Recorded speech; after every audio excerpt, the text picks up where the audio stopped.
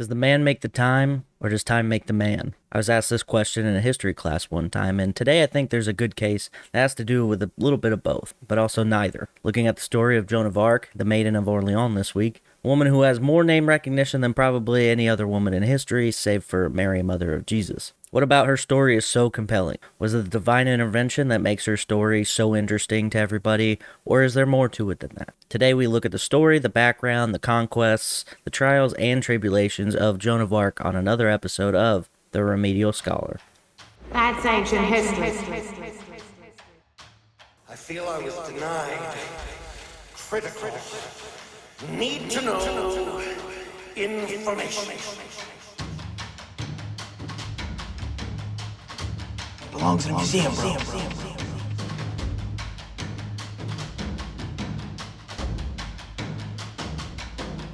Stop skipping your remedial class. Welcome back, everybody, to The Remedial Scholar. I am Levi.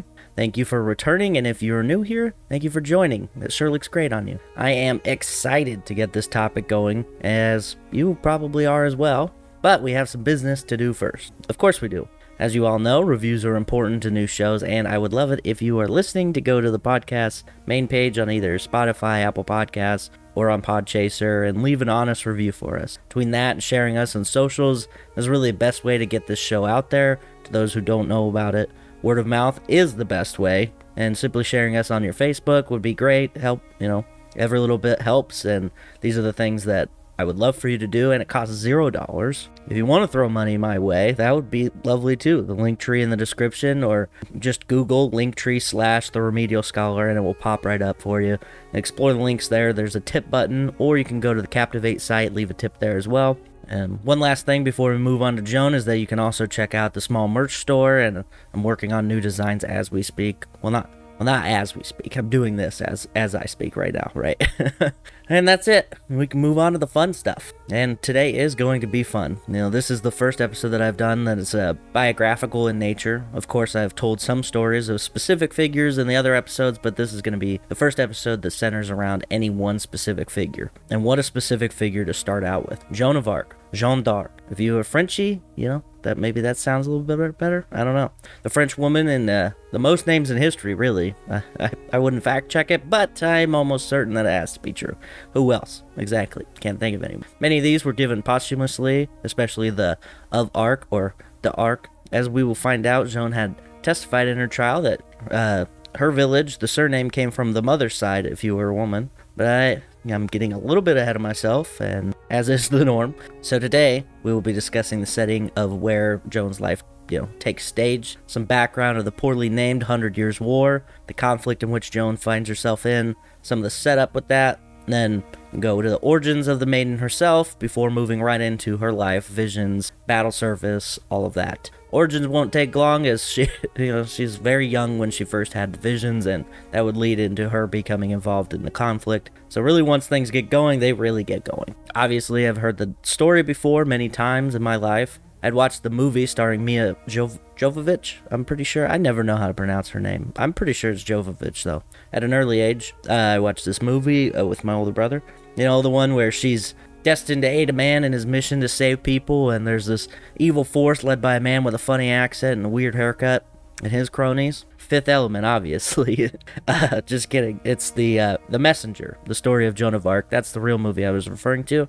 They did come out 1 year apart, though, which, it's interesting how you can just boil the plot elements like that, and it'll describe two vastly different movies. Well, maybe that's not impressive. I don't know. This movie is actually the way in which I was able to get out of trouble with a teacher in high school. I mentioned this at the end of the last week's episode, but here's the whole story. So I took 3 years of French in high school. Do I speak the language? No. Can I understand some of it to this day? Also no.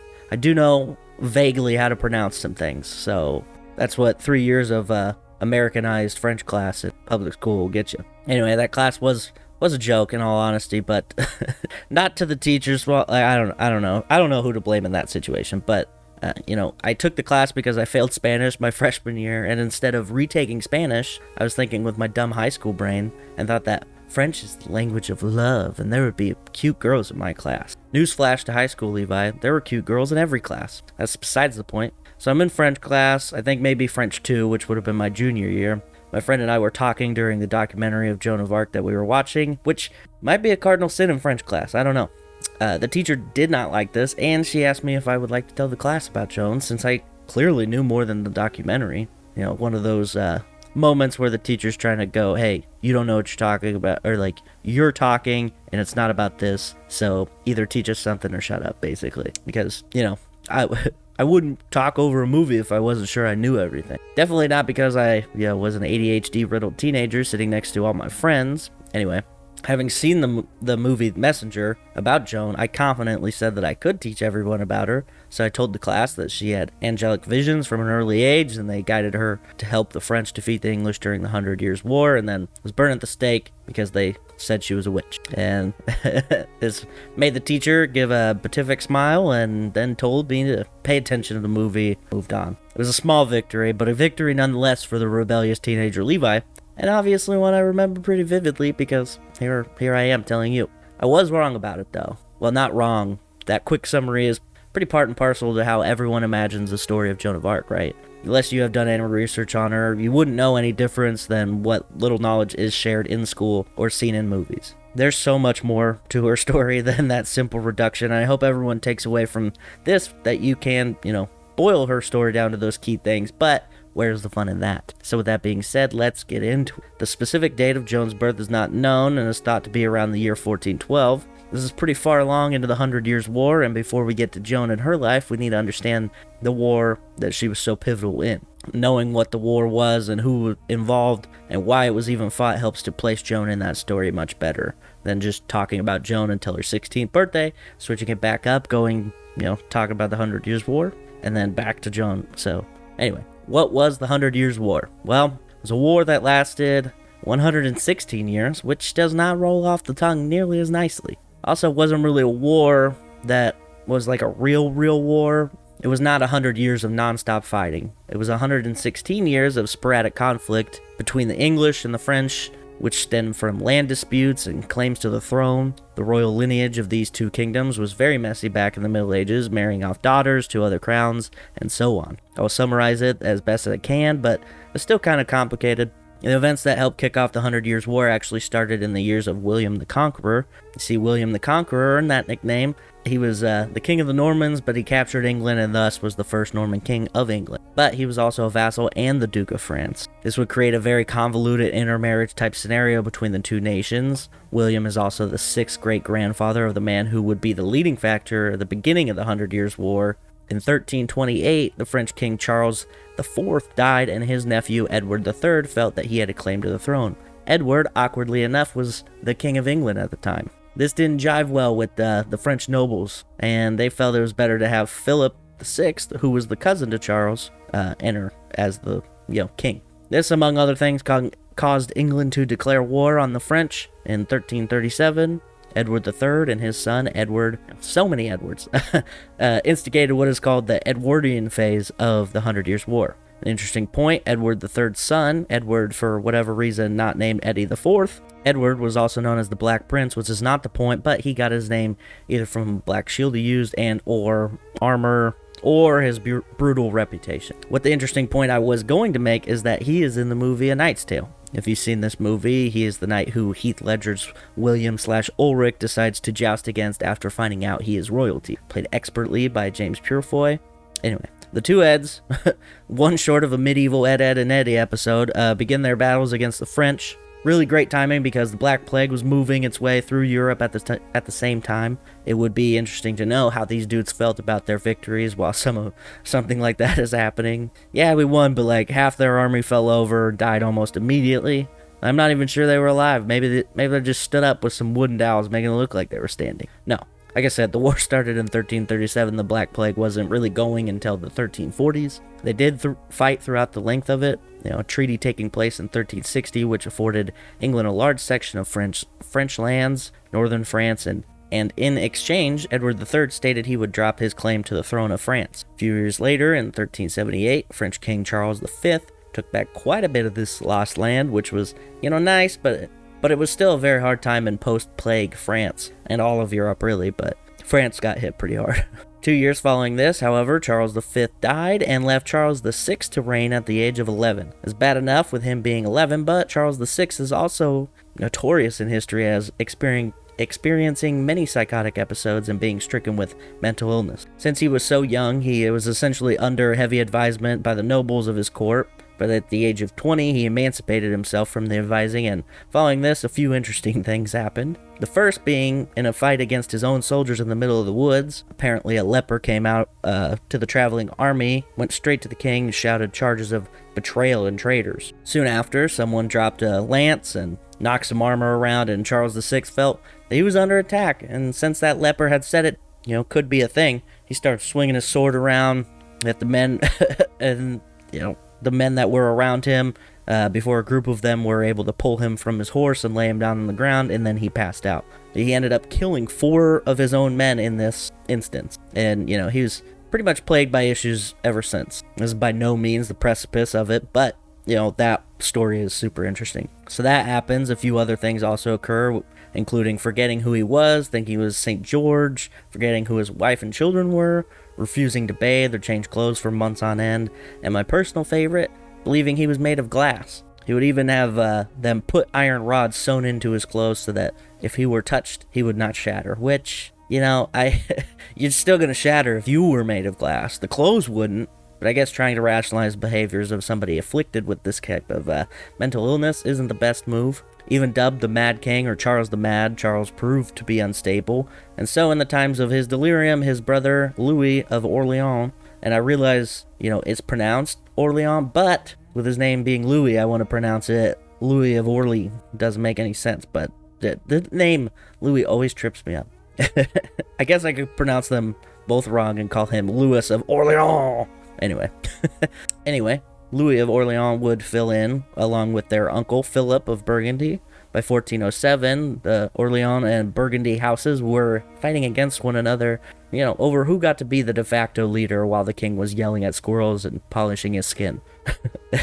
This led to the assassination of Louis by his cousin, or the order was given by his cousin, John, son of Philip. Why is all this important? Well, combine that with the leadership of the post-plague issues France faced, economic and the like, and put it in perspective that England bounced back faster and better than France did, and you will know that England saw some chances and took them, kind of. England had its own issues for sure. After Edward III died in 1377, Richard II was crowned at the age of 10.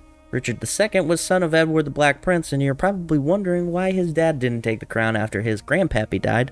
Well, the Black Prince died of McGill's pop. That's for my fellow timesucker and Dans that listen. You get it. For those of you who don't know, this is dysentery, and one of the scariest ways to die, in my opinion. If you don't know, it's just violent death by diarrhea, essentially.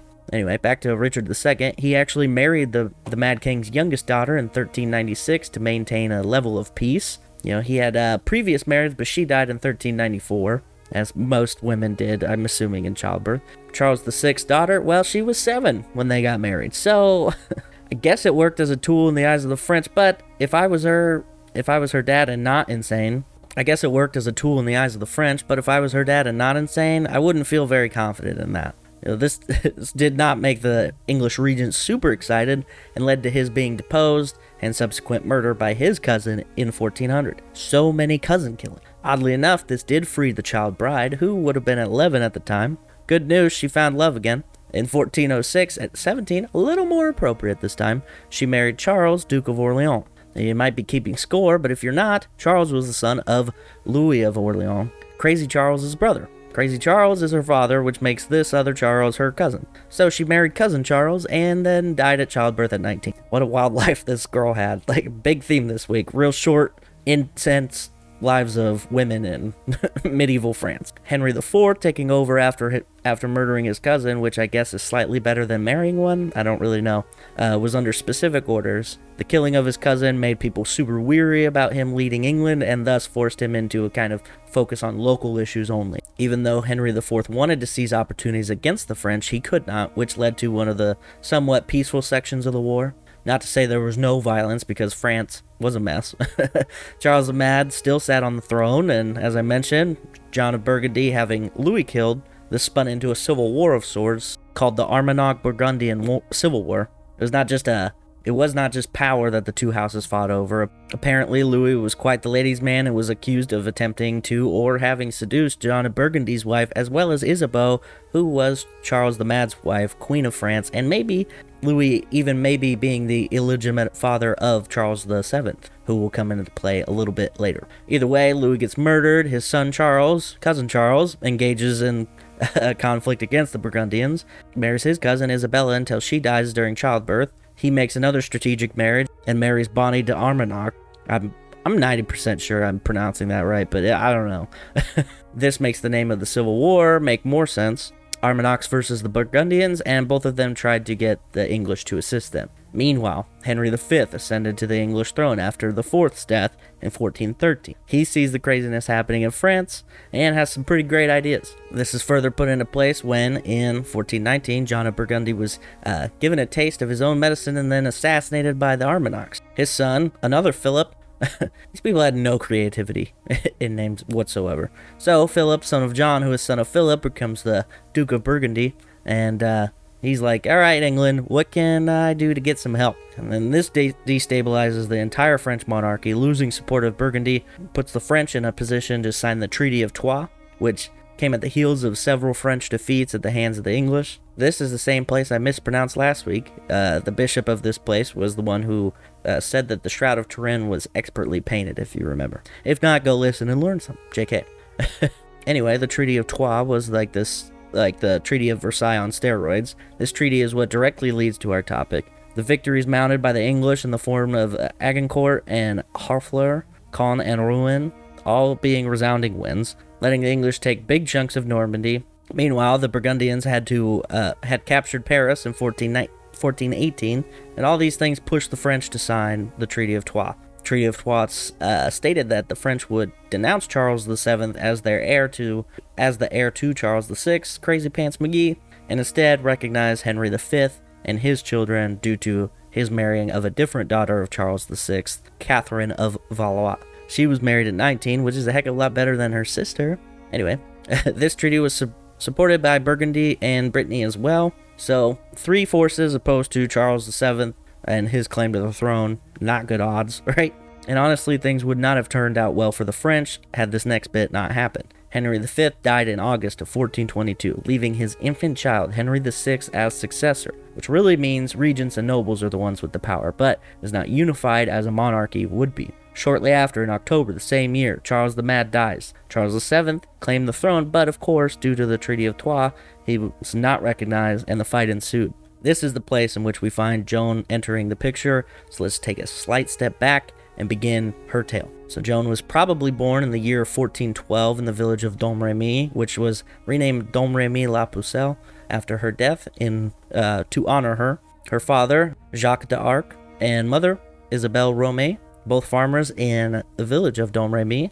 The name d'Arc from her father is believed to have come from Arcamberios, where his ancestors are supposedly from. Her mother was very devout, even allegedly making a pilgrimage to Rome, which could be how she earned her last name, which I think is a testament to, the amount of religion Joan would have experienced as a child. Of course, everybody was religious back then, but to travel in the 13th and 14th centuries from France to Rome as a woman, pretty risky. So I think, that kind of speaks to her passion. As a young child, a distinction I have to make since, she died so young, Joan would help around the farm doing different domestic chores and also spent a lot of time praying, a lot of time in the church. Some sources I've read say that her father tended a farmland that was around 50 acres, which is, nothing to sneeze at, but this was not putting them into royal or noble categories by any means. Joan herself, illiterate, and is assumed her parents to be as well. She also wasn't an only child. She had 3 older brothers and a sister, which, if medieval France is anything like modern times, she grew up pretty tough. 3 brothers. Her village life, not so quiet. The Burgundians, often being, the controlling force in the area, made raids through Domremy, one time even lighting the town ablaze and stealing cattle. It is not known if things like this had any effect, but I imagine the turbulence of an existence would lead, further into religion to help, right? And, throughout her adolescence, she also spent time learning different things like domestic duties that people describe as learning to sew and spin wool and all this stuff. So That was how her life. So around the age of 13, which would have been in 1424, 1425, Joan experienced something unbelievable in the form of visions of an angel speaking to her while she was tending the garden. These visions originally being pretty mundane in comparison to how we think of her visions now. During her trial, Joan testified that the visions at first were given to her after, bright light was shown, and then St. Michael's voice came to her and gave her instructions, things like how to live a good life, how to be a good pupil of Christ, that kind of thing. St. Michael, being the patron saint of Domremy, came to her often and frequented when church bells rang, both interesting things to think about later on in the story. Michael guided Joan in piety and, how to be a good child to her parents, as well as challenging her to remain a virgin. She stated that she heard the voices many times before she realized who was speaking to her. She kept the visions quiet from others, maybe protect herself from the heretical charges or that could befall her, or being 13, maybe just self-preservation from medieval French bullies. The worst of the worst, I'm pretty sure. Oh, I don't know. I do think that these things don't happen in a vacuum, and things didn't happen like they happen in a movie. Although I'm reading from one year to the next, there are day-to-day things that are happening. So it's not entirely out of the realm of possibilities that these kids could have been bullying her or anyone around the village, right? Kids are ruthless. I mentioned that the visions would have started around 1424, 1425, a few years into the heavy turmoil of claiming of the French throne, right? 1422, when both Charles the Mad and Henry V both passed. This would have been cause for talk in regular day-to-day conversations around the countryside and Joan's village. That was no exception. With all the talk happening, some sources say it was pretty split in the lands on who they felt should be the king, but a lot of French held the same pride in their kingdom and believed in old Chuck number 7 to be their rightful heir. Among those were apparently the saints that visited Joan. Soon enough, Joan expressed that St. Michael told her St. Catherine and St. Margaret would be visiting her, and that she was to follow their instructions and counsel. These additional saints would guide her, and Michael informed her that she needed to believe truly the things that she was being told from them, as it was God's plan for her. It is believed to be Catherine of Alexandria and Margaret of Antioch, both of them being martyrs and of their beliefs and virgin saints, which, if it is true, real writing on the wall to Joan's destiny. If not, then it could also be pretty telling about how well aware she was of the impending doom during the trial, which is where a lot of these stories were told from Joan herself. Anyway, by the time she turned 17, the voices went from telling her how to be a good person in the eyes of God, but now they were speaking on what was expected. St. Michael expressed a heavy task in front of her and gave her instructions of the plans of assisting the French to claim the throne. In the trials of Joan, she spoke on how she was initially hesitant to the calling. She believed herself not to be worthy of the task, and even told Michael that she was a poor girl who knew nothing of battle and warfare. But eventually she relented under God's direction, and that she believed in the charge for herself. So at around either 16 or 17, Joan begins to talk about her mission and how the Archangel Michael instructed her that she was needed to help Charles VII ascend back to the throne. So she began to seek out someone who could get her, physical meeting with the Dauphin, a term used to describe the next in line for the throne. If you're familiar with the story of Joan, you will probably remember that there was also a prophecy of the sorts that stated an armed virgin would be the savior of France. Now, there's a couple reasons why this, prophecy could have came out. Number one is that the wizard Merlin from King Arthur Legends is created this prophecy, but he's not real, so we can't exactly put a lot of faith into that. There's also another one that may or may not have came in response to Isabeau, the queen of Charles VI, and how she was sleeping around, and basically they're like, we need a pious and virgin woman to save us because this harlot screwed us over, essentially. But still, there were the whisperings of these supposed prophecies and thoughts about the savior of France, and after the Treaty of Troyes, there was, I think, many people would have been desperate for something, right? So young Joan was tasked with trying to make this vision a reality. She had to gain travel to the head of Armagnac court to see Charles, but with how divided and cut up France was at the time, there was no real straight shot. She needed at the very least an escort. I've seen it placed as either her uncle or her dad took her in May of 1428 to meet a man named Robert, probably Robert, right? Du Baldencourt. Yeah, nailed it. Or Robert de Baldencourt, who was commander of a stronghold in Vaucouleurs, one that supported Charles. She told him that she needed an audience with the king, which, Robert was, not going to entertain.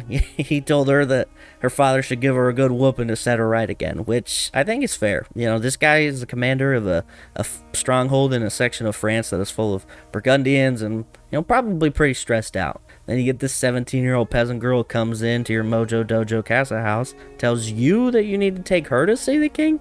Yeah, he probably had a few other things to worry about. So she goes home, probably pretty upset that her visions would lead her to such a broken path to success, right? Due either to good luck or bad, soon the region was attacked by the Burgundians in July of the same year, who had been hearing rumors of the supposed savior of France and essentially wanted to send a message, or maybe wanted to squash any hope that the French court might have had. They specifically raided Domremy, which set the town on fire, which I had mentioned earlier. In this raid, crops were destroyed, animals were taken, and Joan and her family, as well as other villagers, had to flee. After the raid, she returned to Vaucouleurs, tried again to get audience with Chuck number 7. Again, Robert turned her away. The difference this time being that some of his soldiers spoke on her behalf, and she was summoned to the Chinon, where Charles's court was held. Robert assigned her an escort, and Joan decided to do some creative wardrobing to aid in her dangerous trip. She also had a letter written for her, because she couldn't read or write, to be sent ahead of her, and she signed it La Pucelle, or the Maid. The trip itself would have been close to 300 miles, which would have been around an 11-day trip back then. This trip would have been full of different encounters, so the idea that, she needed to disguise herself as to not draw suspicion, especially when the Burgundians are now looking for her. So she cuts her hair short and dresses like a man, and a look that she would carry for the rest of her life. She also carried herself just as the men did in this journey, wanting no special treatment, and this was something that really gained favor for her in the eyes of the soldiers that surrounded her. Joan arrived early, 1429. The exact method of how she was brought in is not known, but most prevailing story is that Charles and his court had a plan. They disguised the true Charles and placed a fake in his place in the court. When Joan arrived, it is said that she correctly identified the to-be king. This was impressive enough for the king, but he still wanted to interview the girl, see exactly what her plans were. Nobody knows what was said in this meeting, but we do know that Charles left the meeting impressed and full of belief. He then charged the local church to have their own interview/interrogation of sorts, where they were to judge her piety, among other things. They did not find anything that would dissuade the faith, and that was now growing around the young maid. This took weeks, and once done, they asked her if she could demonstrate or share her abilities, but allegedly she just told them that they should send her to Orléans and let her prove herself, and they agreed. In late April of 1429, Joan was joined by a small group of soldiers to join the effort to lift the siege in Orléans, which had been going on for quite a while. Until this, they were really SOL. They had no real plan of freeing the besieged city. While Joan wasn't giving any weapons, she was fitted with armor, given banner to carry into battle, which makes sense. That would be, total thrashing with her severe lack of training at this point. And while she wasn't, assigned or given a weapon, she did find one, kind of. She instructed some people to find a sword, which was located at St. Catherine's Church in Fierbois, and that would be behind an altar, and that's pretty cool. A little bit of magical medieval loot drops going on. That's always helpful. The mission itself was seen as a test to the divine power that was behind Joan, and having her serve as essentially a hype train. While Orléans was besieged, there was still a way to get, into the city, and Joan was brought in by a commander, which was met with a resounding amount of support. These people were desperate, right?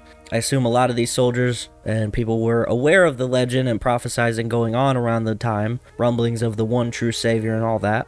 In the actual fighting, Joan would be, the inspiration of the men who were fighting, which quickly began, and turned the tide. May 4th, the once defending French were now attacking, and after a day, they were pleased with the efforts the now inspired army was making. On the next day, no fighting took place due to it being Ascension Thursday, which is kind of wild how formal, some of these events could be. Like, hey, we want to kill all of you, but not today. It's a Jesus day, okay? So the next few days after that, the English began to retreat, with the French advancing, and some commanders believed it to be have been enough, stopped, and Joan was encouraging them to continue. This theme happened a couple more times and led to the siege of an English fortification on the 7th, in which Joan was injured. She was hit by an arrow between the neck and shoulder, which sounds like a terrible place to get hit with an arrow. There's a lot of really important things going on in that region. Also, any place would probably suck to get hit by an arrow. hands down would rather be shot by a non-hollow point round than an arrow.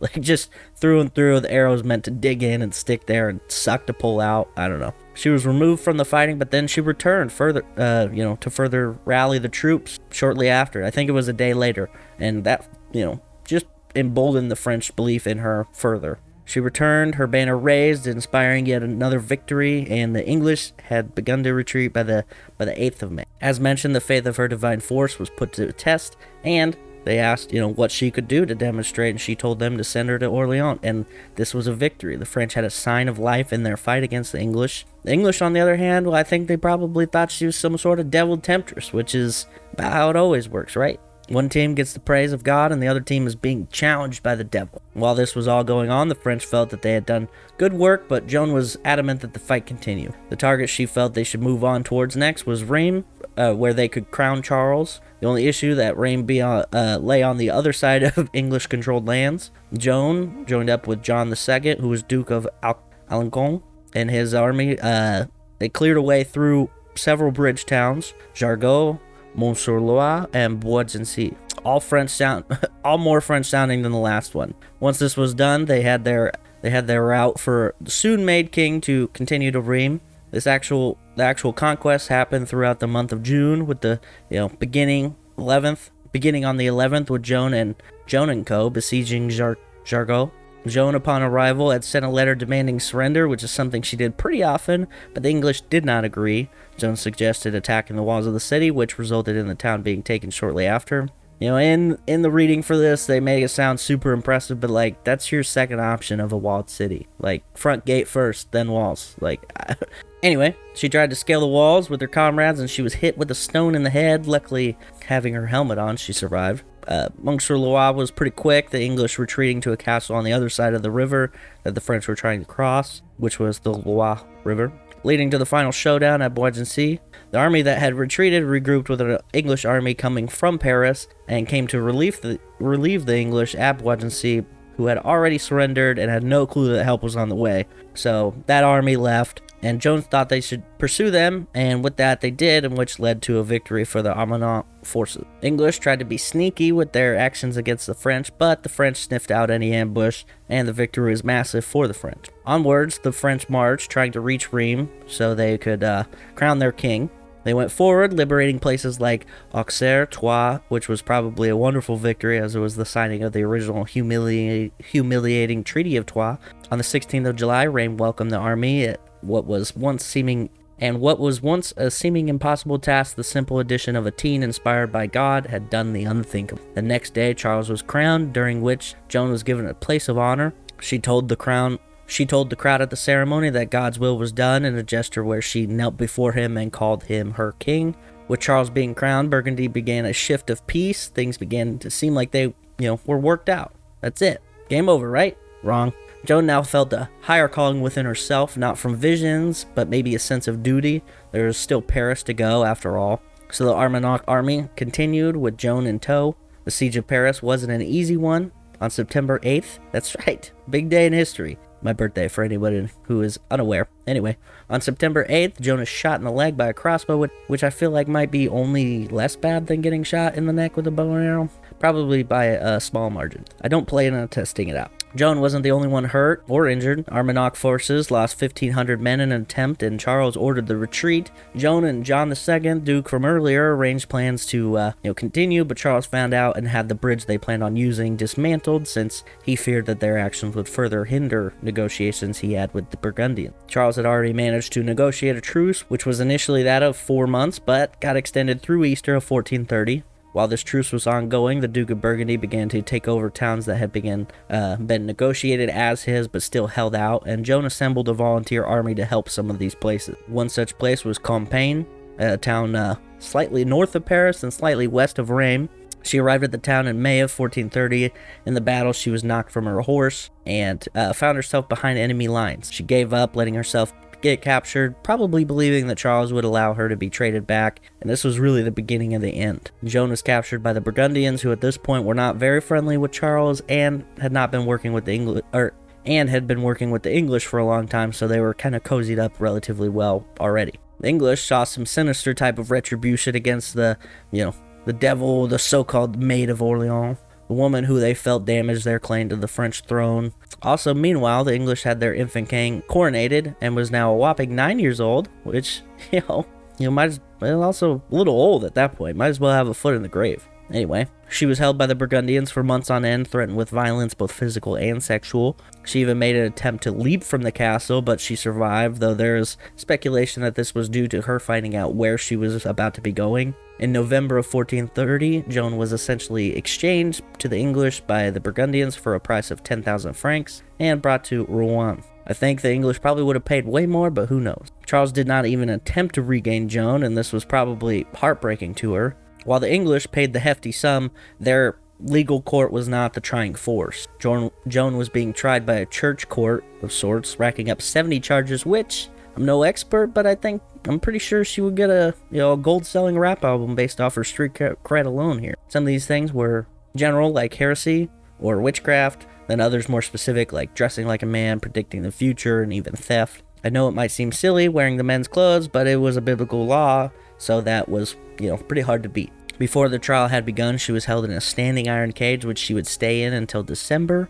Her virginity was also something very focused on, the midwives checking her in whatever medical way they deemed to be effective, which I am sure is probably wrong medically, but, that's what they did back then. That was also a major theme of the trial, a lot of theology that was aimed to trip her up, the supposed divine woman. While being charged by the church, she was held in a military prison, which is, pretty bad conditions. I don't think anybody's really surprised by that. She was harassed by jailers, left in a cell with a dirty bed, barely fed, real DoubleTree level service here. The trial itself was probably where Joan was given any reprieve. Beginning officially in March of 1431, she had been fielding questions in an unofficial manner since January of 1431. She was interrogated without actually knowing what her charges were, and even despite this, they were forced to throw out almost 60 charges. It just shows the, intelligence she had and how well versed she was in the scripture and the theological law that they tried to trap her up in. One famous example I found was when she was asked if she knew if she was in God's grace. She responded by stating that if she was not in God's grace, she hoped God would put her there, and if she was in God's grace, then she hoped she would remain, and this apparently stunned the audience. And things like this made the public trial much more private. They moved it to her cell because they didn't want the public watching her embarrass these people. Even though this was the case, one cleric abdicated his position, feeling that the trial to be unfair and her confessions coerced. Some things that have been alleged but no record of actually occurring, or just mistranslations of what was happening, were, threats of rape and torture. To combat these things, that I'm pretty sure she was aware of the potential of, a sexual assault of any kind, to the point of fashioning her own pseudo-chastity belt. She combined a bunch of different fabrics and then cord and then tied into this very intricately knotted up contraption that would be a pain in the butt to get off, and if anybody was to get it off, people would know, that kind of thing. However, they dealt with that, and all of that kind of leads me to believe that hopefully it did not happen. Now, the exception being when she was given a mock execution. At some point, they just kind of got tired of dealing with her, and she was given a mock execution that,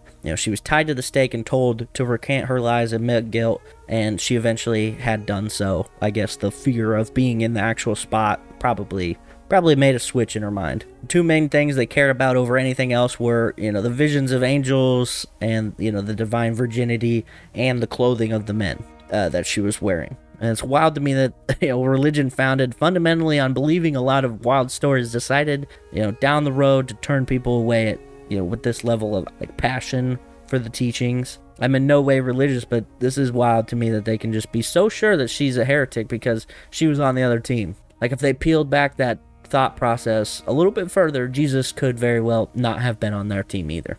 Joan had withstood months of insane and outlandish questions, hours upon hours of questioning, poor conditions. Clergy finally gotten down to brass tacks with her. So, like I said, they did the mock execution, gave her the ultimatum, told her not to wear men's clothes, and she would be able to live if she confessed. She signed the confession, and I mentioned how specific these guys, they really cared about the men's clothes thing, which is real, key to this next part. And it also kind of makes some suspicions on how this next part goes. So I'm going to do it Tarantino style, right? As the guard straps Joan to the stake, one guard giving her a small wooden cross to hold on to for comfort, the clergy looks upon her in disgust. "Still, after all this, you choose to wear the cloth of a man? How dare you? Who are you to defy the law of the God as written in that of Deuteronomy? Chapter 22, verse 5. A woman shall not wear what pertaineth unto a man, neither shall a man put on a woman's garment. For all that do are abomination unto the Lord thy God." As the striking plate scratches a fire to life from the 20th century Zippo, yes, this is actually a modern retelling of this tale in the vision of Baz Luhrmann's Romeo and Juliet. Anyway, the lighting of the lighter sparks a flashback effect into the cramped and dreary cell of the military prison, Joan being accosted by guards only left with men's clothing in her cell, the maniacal laughter of the English brutes echoing off the wall of the cobblestone walls as she has to choose to be either naked before these mongoloids or to break her confession and wear the men's cloth once again. When the clergy find her, she is still wearing those clothes and thus brought to execution. The other version is that a flash of light comes to her and she lays in the dark cell at nighttime. Her eyes struggle to focus from the lack of proper food, but she finds angels visiting her once again. She is challenged by them to stick to her personal virtues and thus, once again, dress like a man. Either version leads to the same unfortunate fate. It is actually interesting how much of this testimony is available. Also, like I, of course, had to rely on translated sources, but there's quite a lot of this stuff that has been, endured for these years. And the next part being one of them. On May 30th, 1431, Joan was brought to Place de Ville-Moche, and may or may not have been given a small wooden cross, and then she was then tied to the stake and burnt alive. Unlike most of these kinds of executions, the executioner was ordered not to give her any mercy, which would be, killing her before the flames had. I, for one, would like to never end up being burnt alive. That and drowning are like two of the least exciting ways to go. Closely followed by number 3, which is the slow stab from Saving Private Ryan. Anyway, the fire was lit. As it consumed her, screams of a terrified child rang out throughout the square. Make no mistake, she was a child. She was only 19, and her last words were prayers to Jesus, basically just screaming out Jesus' name over. This event also had an effect on bystanders, which was said to be, in the thousands, maybe even tens of thousands. One woman saw Jesus in the fire. Another man who hated her passed out and had hallucinations of doves flying from France as she died, symbolizing that she was moving on and this virtuous and, pure thing was leaving France, maybe abandoning it. She would be burnt 3 times in total, make sure her body was, over and gone, and then thrown into the River Seine. Executioner allegedly had been unable to burn her organs, which felt was, a miracle of sorts, and so he went to the clergy and said so, and was like weeping. Now, some historians believe this event to be a very important point in history in terms of how, witch trials and witch hunts were carried out. Hundreds of thousands of women would meet a similar fate following this of Joan, with, all of which, many of the charges being nonsense, almost all of the charges probably being nonsense. Maybe there was 1 or 2 accurate ones, broken clocks, right, twice a day? Later that same year, young King Henry was crowned as the French king, but of course this was not to last. And that brings us to the end of Joan of Arc's life, but not really her story, right? Almost 19 years after the 19-year-old was put to death, the 100 Years' War was finally at its ending actions. Charles VII had been making some major conquests in progress. Philip III of Burgundy had made themselves allies with France and Charles, which freed Chuck to organize his nation a little bit better and to gear up for their next moves. In 1449, Charles and co. took back Rouen, and the next year they had moved on to regain Normandy, then Gascony, which was taken back by the English, and then back by the French once again in 1453. This formally was the last major battle of the 100 Years' War. While they technically remained at war for a few more decades, Henry had relinquished the crown of France in 1453, and then the War of Roses began 2 years later, which would make England pretty turbulent to say the least. 1455 was also the year in which an appeal was conducted on the grounds of Joan not being given a fair trial. I think they saw the success in their final standing after her inspiration came at such a critical time for them, and they had to do something. Informally, Charles had a member of the same religious college that the clergy who condemned her were a part of look into it and found that, it was a farce, a total kangaroo court that led to a man being appointed who would investigate for 4 years to find out the truth of her trial.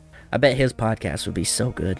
Anyway, they had what was called a rehabilitation trial, and I am imagining the dumbest visual. It's just a pile of ashes with them yelling at her, trying to get her to be rehabilitated. I'm dumb. I don't know what you want, but it made me laugh. Anyway, in 1455, the trial began. Over 100 witnesses were called, Joan's mother even showing up, which is awesome.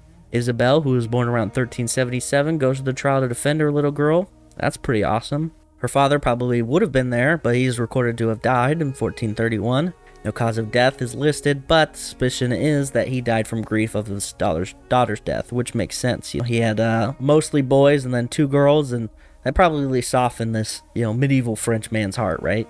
People dying of broken hearts is also, really interesting phenomenon that you see. You see it with like old married couples who die at 80, one will go, and then a few months later the other one just kind of gives out too. Her mom didn't know. She held out and represented her at this thing, and the court found the trial to be, bogus. Every charge against her negated. In one article I found, it was said her execution was nullified, and I was like, yeah, I don't know if that's how that works, but that's okay. The investigator who spent all the time looking for the truth, Jean Brel, is to thank in large part for his massive effort in gathering all that information. Pope Calixtus III signed off on this, which was cool. And also, what a cool Pope name. I'm tired of Pope Francis, Pope Dilbert, Pope John Paul. Ugh. Give me one good Pope Calixtus any day. Quick, almost 500 years later, she was beatified by Pope Pius X in 1909, canonized by Pope Benedict XV in 1920 as a virgin saint, not a martyr saint or martyr virgin saint, due to the fact that she was put to death by a canonical court, and they executed her for her actions, not her faith, apparently, because, that's how that works. But she's been venerated as a martyr since then, and I think anyone who disagrees is probably pretty foolish. At the very least, definitely a martyr. Joan not only inspired the French in one of their weaker points during the 100 Years' War, but she did so with lasting effects. Many historians argue that her addition to the French was a crucial one, and that her momentum helped create a resurgence in their fight, and without it, Charles would have lost everything. And that could have had insane effects on our history. I know France gets turned into a punching bag in modern media and online, but they were instrumental in so many aspects that led to our current lives. No France means no Napoleon. Napoleon, even praising Joan in 1803, Napoleon Bonaparte reinstated a festival that had been held in Joan's honor until 1793.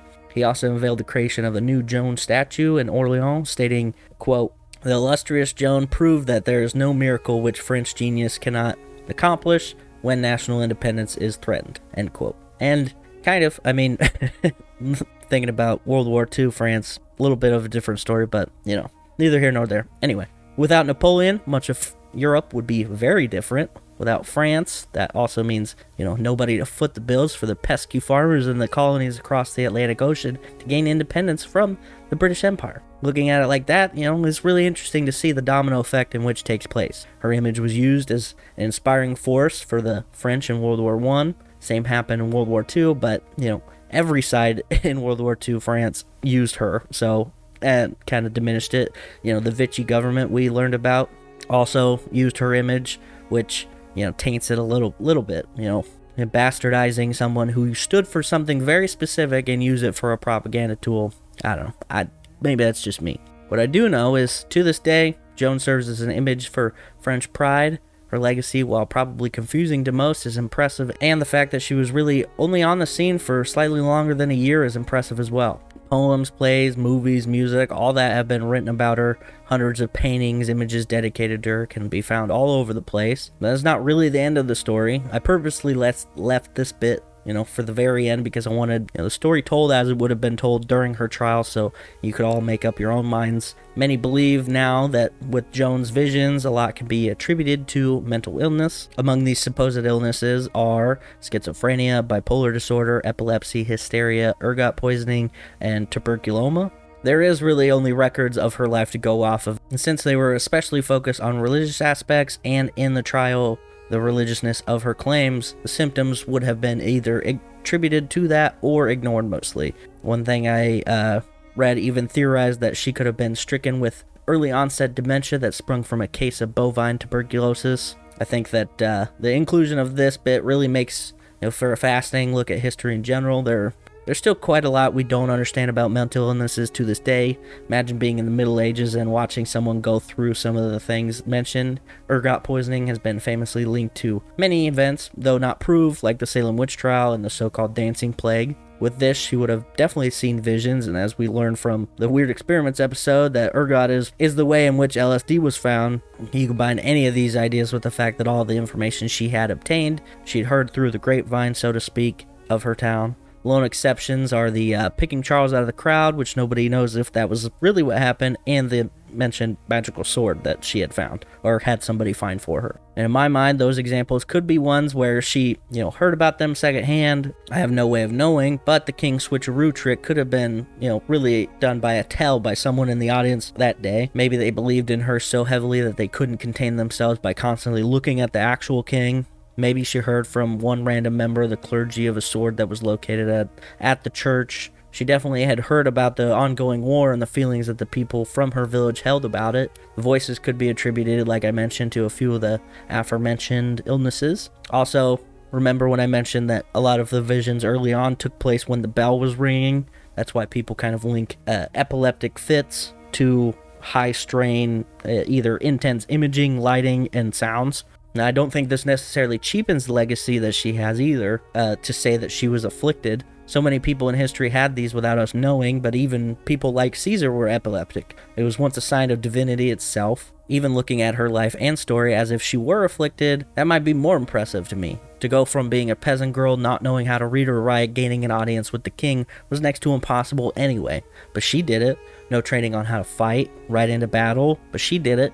Not knowing first thing about tactics, planning, and she did help on some level with that as well. She impresses me no matter what angle you think of her in, and ultimately, I'm in the latter portion of this episode myself, but, Joan's ability to overcome all of these obstacles on top of maybe being, stricken with a mental illness is insane, and she set forth motions that would shape the very world which we know today. That's all mighty impressive. So with that, we end our story, wrap up with some of the fun facts we learned today. What a story, what a lady. Joan did more by the age of 19 than most men in her village did their whole lives. One of the things that stuck out most to me was, her tenacity. She had the spirit in spades and entered the fray when the French were lost. They seemed like nothing was going to win or help them. A lot of mind tricks and mental warfare games going on, and I believe that, while the English hoped she was, devil sent, that they were scared that she was for real, and is why they retreated a lot when she entered the battles. Joan was a part of 13 total battles, and the French were victorious in 9 of them. That's a relatively decent winning percentage, and if you don't die in those battles, that's really all that matters. Also, how insanely confusing medieval lineages were. Who gets what throne because who banged whose cousin? I don't know. The obsession with a woman in a man's clothing is also wild to me. I get it. You want a woman to be a woman and not to confuse you or make you feel any type of way. Creepy old-timey things. That's one interesting thing I did find was that the resurgence of the bob haircut, one of the main stylists who kind of inspired this, said that he took inspiration from paintings of Joan, which I think is kind of cool. Also, another thing I found in my research that I didn't exactly know where to put it was that there's some who now wonder if Joan might have been trans. It is an interesting idea, but there's just so little information about her non-combat, non-trial life that we have no way of knowing if that is even remotely true or not. Either way, Joan had, the most nicknames of anyone I've ever read about. Holy cow. That wasn't one of them. No. In a letter she dictated to Charles VII, she had signed Joan La Pucelle, which was, means the maid. Maid meaning something vastly different back then. Mostly meaning virgin, but also could just mean unmarried young woman, aka Jeanne d'Arc. As written by the court, she was tried out in the court. When asked about her name, she said that the women in her village took the mother's name, so she would have been Jean Remy or Romée. Then she was also later dubbed Joan, the Maid of Orléans, or La Pucelle d'Orléans, due to, her help in the victory of that city. So many names. Did you also know that she has living relatives? Of course, not direct line because, she was a virgin, but she had 3 brothers and a sister, and one of such note is Clotilde Forgeot d'Arc. She is a direct descendant of Joan's brother Pierre, apparently. This is disputed, as some believe that Pierre's line ended around the 17th century. Clotilda's great-grandfather was given permission to rename his children the Ark by Charles X in 1827. Either way, this girl does look a lot like the paintings of Joan. I know many of them were painted after her death, so you could probably just get any, pale-skinned brunette with short hair and say it was her, but I think it's, kind of neat. Clotilda was even in the annual Joan Festival last year, the 593rd one, which is cool. She dressed up as La Pucelle, armor and all, riding a horse, carrying a banner. She even does tours around Orléans. She'll go from one place to another in around the area. Is she more than the reenactors at the historic locations near your town? No clue, but it is pretty cool. Also, I found that David Byrne of the Talking Heads fame wrote and composed a musical of Joan's story. Joan of Arc, Into the Fire, debuted in 2017. Reviews are mixed. And then also all of the movies. There's The Messenger that I had mentioned, and then there's also The Passion of Joan of Arc, which is a silent film, which you can find on YouTube. Anyway, that's it for this episode. Thank you so much for sticking around. I hope you enjoyed this one. I know I did. I hope the first biography type episode was one you enjoy. I don't think I could have picked a better topic to begin with than Joan. The entire story is remarkable, especially if you do believe she was stricken with a mental illness, because that obstacle is hard for many people to overcome, and she did it in one of the most impressive ways you can, in one of the worst times to be a woman, I think, in a big chunk of time. Only thing that would have been more impressive is if she would have managed to take over England or something. Next week, we continue both the biography theme and the French theme. Napoleon, that's right, one of history's most notorious leaders. While his military prowess is exceedingly impressive, nobody past the 20th century would remember him for being anything other than short. Not really, but it does feel that way. Next week, we'll learn about all we can about the little Just kidding. I know he wasn't actually that short, but the jokes write themselves. We will cover his grand campaigns and his interesting life. You like Egyptian artifacts? Napoleon. Thank him. Anyway, learn all of that and more next week. And that's it for this week. Thank you again for listening. Please share us wherever possible. Continue ratings and reviews. Us all at all the places. If you have a topic you want me to cover, email me at remedialscholar@gmail.com. All the links are in the description. And have a great week, everybody.